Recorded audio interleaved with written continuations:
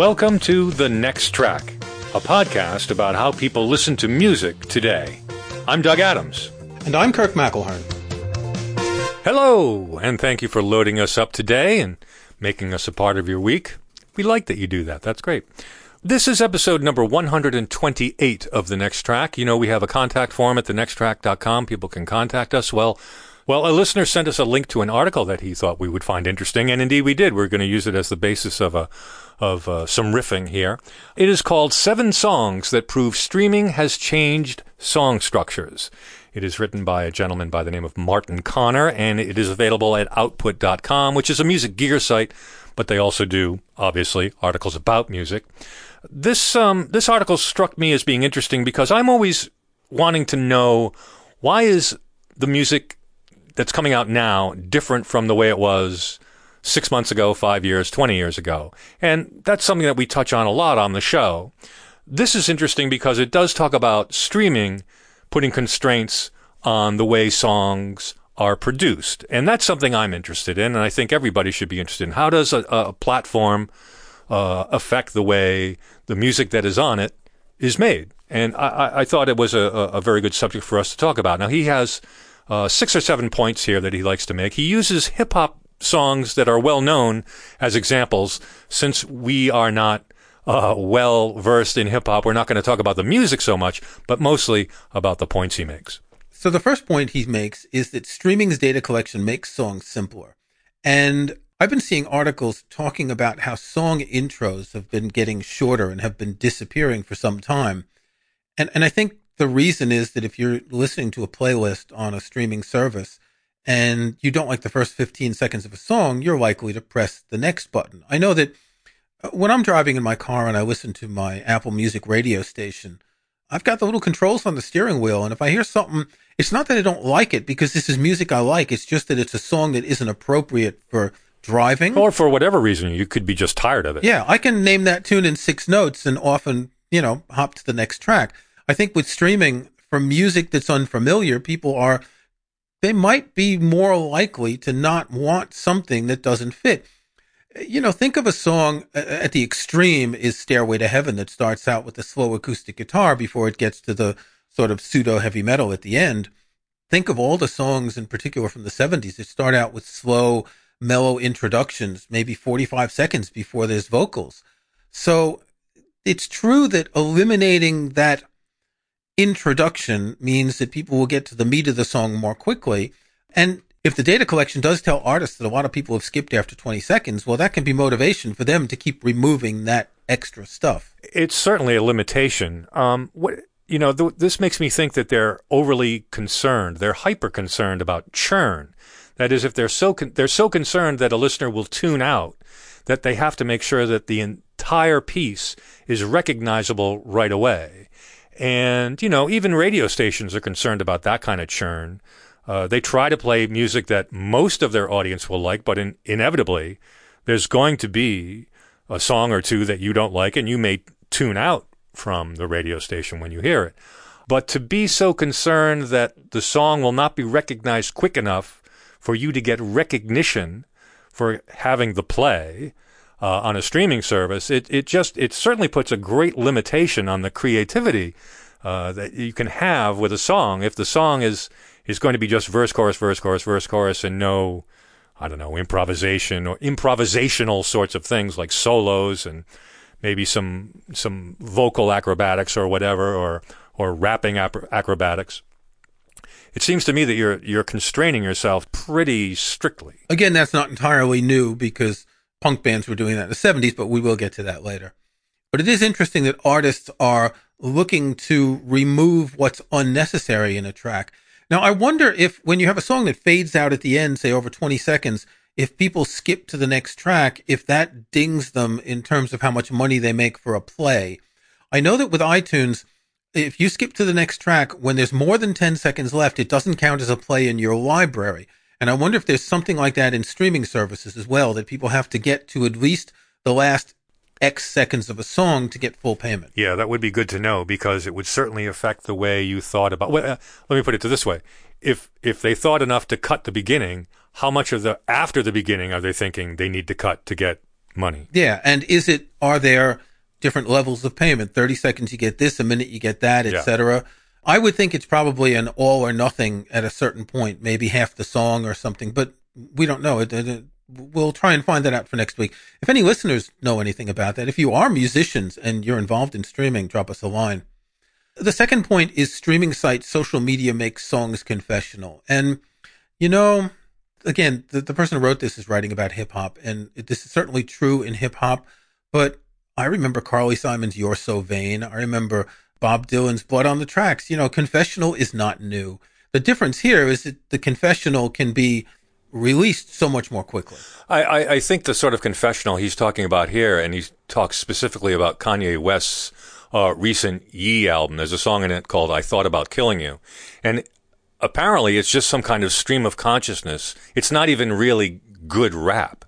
It's just this stream of consciousness stuff. It sounds like perhaps he cranked this thing out in about a half an hour because, it's not difficult to create loops and, have that repetition. There's another set of repetition, by the way, short song things. As soon as you hear that little 4-bar repeat loop, there's familiarity. So I don't think anybody has ever created music this quickly before. And if it's confessional, it just gives them a topic that they can latch onto right there and talk about it because it's personal. But I think that's just sloppy songwriting, actually, to be honest with you. I agree, and there's not much longevity in it. Again, we don't listen to hip-hop, so we're missing a whole element of musical culture. But you hear about all these feud rap songs and people attacking each other. You're not going to want to listen to that in 10 years when people have realized that the feud was just a PR stunt. This sort of confessional thing has a very short shelf life. And while it may feed an audience that wants new content, it is not going to keep your career going with backlist sales. Only, I think, with the most diehard fans who, find something interesting. Yeah. Even. So, number 3, small streaming profits make songs shorter. We've talked about this many times about how artists and labels get paid the same amount of money regardless of the length of a song. And particularly in terms of classical music, the problem is that a 20-minute movement of a Mahler symphony gets paid the same amount of money as a 2-minute song. And if you're making a lot of music and you want to get more money knowing that the majority of your money is coming from streaming, well, why not make 2 or 3 minute songs instead of 4 or 5 minute songs? You can put, say, 16 or 18 songs on an album instead of 10 or 12. Not that people really listen to albums that much, but you'll also find that your fans who are putting this on repeat are going to make you earn twice as much money because you'll be getting twice as many plays. The history of the length of the pop song is really kind of interesting. If you go back to the early 60s and transistor radios, you heard a lot of 2.5, 3 minute songs. I suspect because the optimum amount of music you could get on a single was about 2.5, 3 minutes. So that's what you heard on the radio. Eventually FM comes along, freeform, progressive, non-commercial. They're playing longer songs. Radio formats say, hey, this stuff is popular. How can we play these longer songs? And so they started adding longer songs. But even that was bumpy because if you remember, like Light My Fire by The Doors, the album version is 7 minutes long. But to get it on the radio to be heard, they cut it down to about 3 minutes. They cut out the guitar solo and they cut out a lot of stuff. A lot of records came out that way. There would be a long version on the album and then they'd cut it down for radio. And eventually, radio didn't even care about that. They would play the full-length songs. But that's only because album-oriented rock made it okay to create 4, 5, 6 minute length songs. Radio stations could accommodate that length in their formats. But so it's very interesting that now pop music has gone back to the 2.5, 3 minute song. Well, look at the Ramones' first album in 1976. The longest song is 2 minutes 39. There are 7 songs that are less than 2 minutes long. And this was a very common thing in punk, to play short songs, play them very fast. They're not relying on lyrics as much. As you said, 3-4 minutes for a song is you're telling a story with a song. The lyrics have a beginning, a middle, and an end. You need that time to tell most stories. Although the Beatles did a lot of songs that were 2.5 minutes long that were quite nice, which often made me wonder, imagine if the Beatles were writing 4-minute songs, how much better the music would have been in the early days of the Beatles. Yeah, I think they were always in a singles mode. They were just so used to doing that. It took them a long time to break that habit. They did write longer songs later, but I think for the most part they were still thinking short. Yeah, but with a few exceptions, they never really went over 4 minutes very much, did they? No, actually no. So looking at the early Beatles records, let's take A Hard Day's Night. Nothing is longer than 3 minutes. There's one song that's 1 minute 50. But as you get further up, even Sgt. Pepper, there are only, let's see, 2 songs that are longer than 4 minutes. Within Without You, 5:05, A Day in the Life, 5:37. Even the White Album, most of the songs are relatively short. There's a few that are longer than 4 minutes, notably Revolution 9, but they're still, the majority of the songs are around 3 minutes, and many of the songs are less than 2 minutes. One could argue that the Beatles' White Album is kind of like the Clash of Sandinista, has a lot of stuff that was gathered together and shouldn't have been there. But even if you look at, I don't know, Abbey Road, which is probably the classic late album, I Want You, She's So Heavy is 7:47, but that's kind of 2 songs. There's only one song that's over 4 minutes, and that's Come Together. So the short song is not new, but I think people are approaching music more cynically now, making short songs to make money. I think that's right, and I think certainly in the heyday of the CD, it wouldn't have been inappropriate for an artist to release a bunch of long songs and say, okay, well, this is going to be our single, and that's going to be another single. And then you can, have more artistic and more creative license on the other tracks. But to systematically create 2.5 minute songs just so you can get the airplay and the play recognition, I think that's unfortunate. So number 4 is streaming's customizability makes songs built to order. I'm not really sure what this means, because the example here again is Kanye West, his Life of Pablo, which was full of blank silence, alternate versions, instrumentals without vocals, and acapellas without instruments. This isn't new. Experimental music has been doing this for decades, and John Cage did things like that. And the Belgian composer Wim Mertens did a number of records like that, where the 4 individual tracks, the 4 instruments were on separate tracks, and basically it was up to listeners to copy them to their computers and mix them together, but they didn't sync at the same time. So there were some fans who made mixes of this to get them synced correctly. I mean, you'd be able to do it, Doug, because you're an audio editor, but for most of us, getting the 4 tracks lined up was complicated. So this isn't new. I think it's new in a particular market of pop music, but it's also sort of self-absorbed of the idea of I'm just going to dump everything. And, it makes Sandinista look like a masterpiece. I think it's interesting in that it's easier to take this music, for instance, he's talking about Kanye West's Life of Pablo, which has a lot of pieces in it. And if you download them and mix them, you can, I don't know, be your own Kanye. I'm not sure. But it reminded me that Trent Reznor would frequently release his Logic Pro projects to fans so that they could remix them, which is a little more, I think, a little more the way it should have been. This just taking stuff off of CD and mixing it, no one's going to do that. But when you actually get the Logic project and see, oh, this is what Trent Reznor wrote, it becomes a little more, I feel closer to Trent Reznor because, look, he put those MIDI notes there. He's the guy that did that. But the recording of it doesn't make a lot of sense. But that's and the number of people who are going to do this is so limited. I don't think this really. I don't see this as a change in song structure. I see this as a gimmick. Content digitization makes songs more diverse, and there we have to really disagree. He's talking about albums that contain as many genres as possible: soul, R&B, rap, hip hop, country, Motown, new wave, rock, emo, or punk. I would argue that soul, R&B, rap, and hip hop are part of an overarching genre. Country is a bit different. Motown is just older versions of R&B. New wave, rock, emo, and punk, they're part of an overarching genre.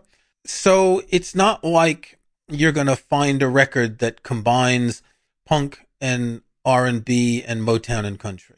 But you do find more combinations of a couple of genres. But this isn't that different from, bands that did hard rock and soft rock or jazzy rock and mellow singer-songwriter stuff. And this isn't really new. And again, with all due respect to Martin Connor, the author, we're not hip-hop fans, but it's very possible that hip-hop fans aren't looking at the history of popular music in the same way that we are.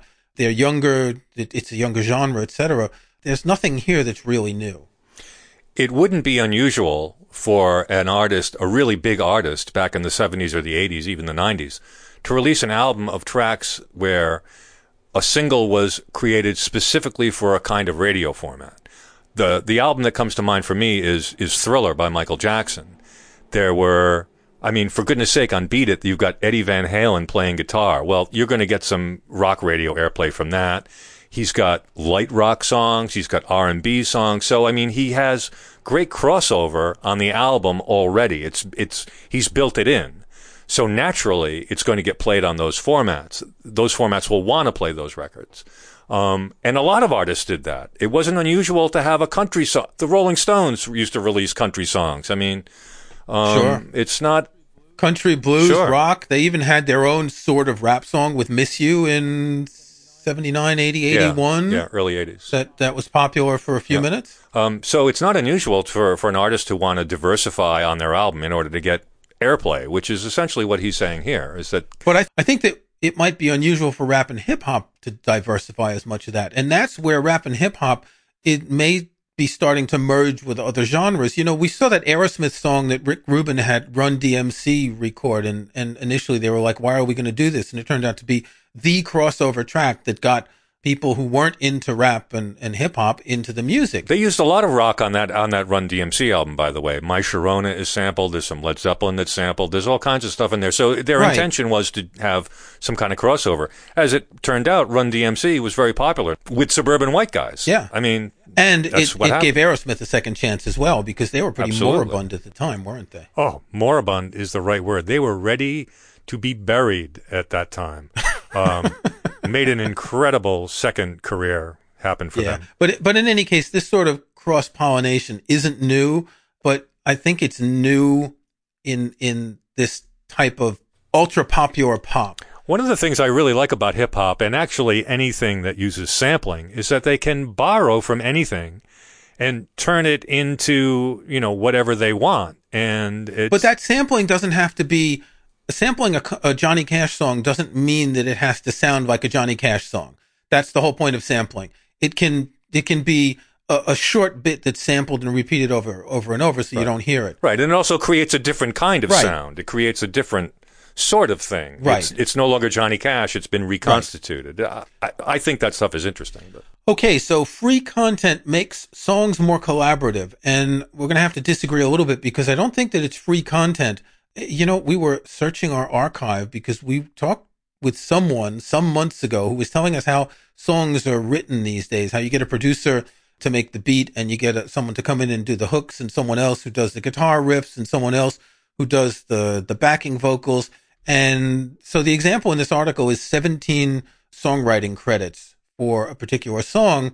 That's just the way music is made now. It's not because of free content. It's because of the way that songs are produced according to a certain type of algorithm, something that we didn't have when, even Rolling Stones sitting down, writing songs, they would come up with chord change, a guitar riff or something, or someone would come up with the lyrics and then they'd mix it together. And maybe Charlie Watts would have some tiny input into a song, but you didn't have that same approach. Whereas today, songwriting is a factory thing. People get together for a week. They're going to write a bunch of songs. They got to turn out 10 songs in a week. And that's not how it happened, in previous decades. The only thing I can compare it to is when when a record company would say, we're going to bring in this producer to produce a couple of tracks for your album. To make a specific sound. Right. And that's been going on for quite a while. That I remember like people like Britney Spears and a lot of pop artists, their current producer or whatever wasn't exactly right. Let's bring in this guy who is really hot right now and do a couple of songs. But I guess that's kind of expanded. They kind of took advantage of that. And now that you can send your music production over the internet to a guy on the other side of the world and he can tweak it and send it back. And so it makes sense that this happens. But 17 writing credits. Why bother? How much money are they going to make? Well, it's not money, it's recognition, I think. Yeah. And it's not clear here. They're listed as composer, but it doesn't say who wrote the lyrics and how many people were involved in the lyrics. And it could be that a bunch of people were sitting around drinking and the singer's saying, I got this song, and some guy says, here's a good line, and says, oh, I like that. I'm going to put that in the song, and they need to get a credit. And another thought that occurs to me is that musicians these days are so litigious. It seems to me that if someone gives you an inkling of an idea, you better give them a credit. Otherwise, they may come after you for royalties. So there's that to consider as well. So the last point in this article is something that I think we vehemently disagree with. Video's increasing dominance makes songs into soundtracks. And it focuses on Childish Gambino's new song, This Is America. So the writer says this finishes a movement that the Buggles began in 1979 with Video Killed the Radio Star, and that Michael Jackson continued in 1982 with Thriller. The first made a video that supported a song, and the second made a song and its video true equals. We grew up with MTV. There were let's say there were three types of videos. One was the band playing live, period.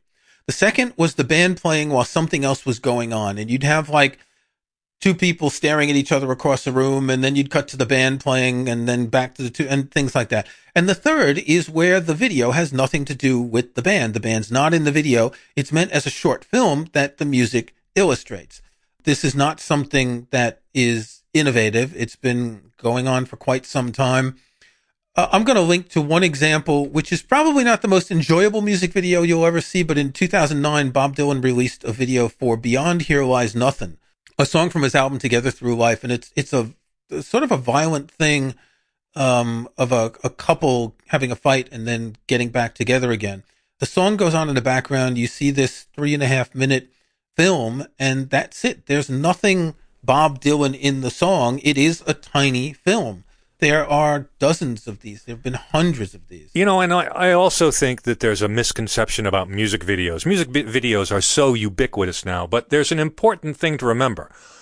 MTV popularized the music video, but before August 1981, when MTV signed on, there were no music videos. We didn't call them music videos. They were generally called promotional films, promo videos, and not every artist made them. In fact, I would think it was only the most popular artists on a record label's roster that would get video promotions made. The Rolling Stones made them. The Beatles made them. And the other thing is, once they aired, you never saw them again. It's not like you could go to the record store and buy the latest, promotional videos. So we didn't really have the concept of music videos. And when these videos were made, they looked a lot like A Hard Day's Night or The Monkey's Head, the movie Head.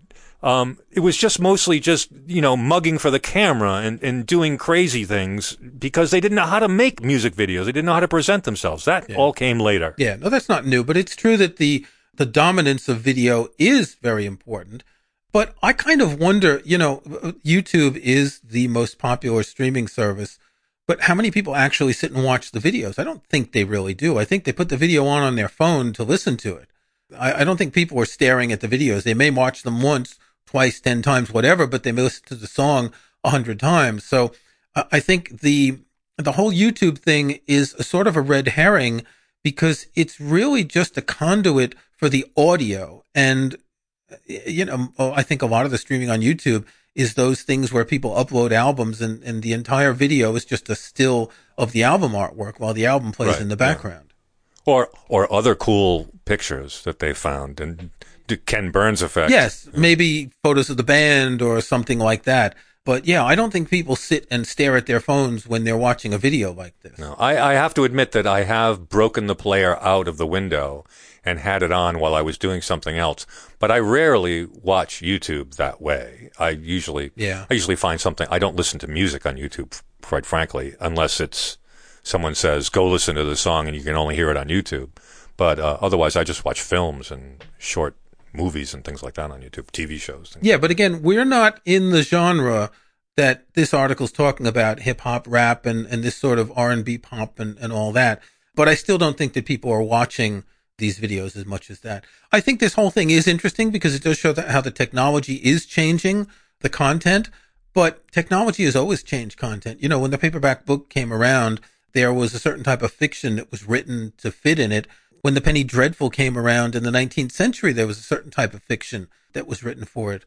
TV created a new type of video content. Instead of it being a feature film, it was a 1-hour show, which has since morphed to a 42-minute show with 18 minutes of commercials, which has since morphed to TV series where episodes are an hour and a half long, like the new series by Matthew Weiner, who created Mad Men, which is on Amazon, called The Romanoffs.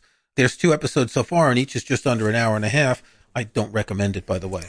Oh, good. Now I don't have to make that decision. Yeah, technology has definitely put constraints on things or freed people up. For instance, the CD could contain more music than an LP. The LP can contain more music than a 10-inch. The 10-inch could have more music than a single platter, 78. So it's always provided an opportunity for change, one way or the other, either more restrictive or more liberating, depending on how you look at it. But I do think it's interesting that music is being created not because it's a creative expression, but because it's a money-making venture. And that's always been what pop music is. We always used to think of it as product in the radio station. It wasn't like, oh boy, the new Duran Duran album is out. It's like, fresh product.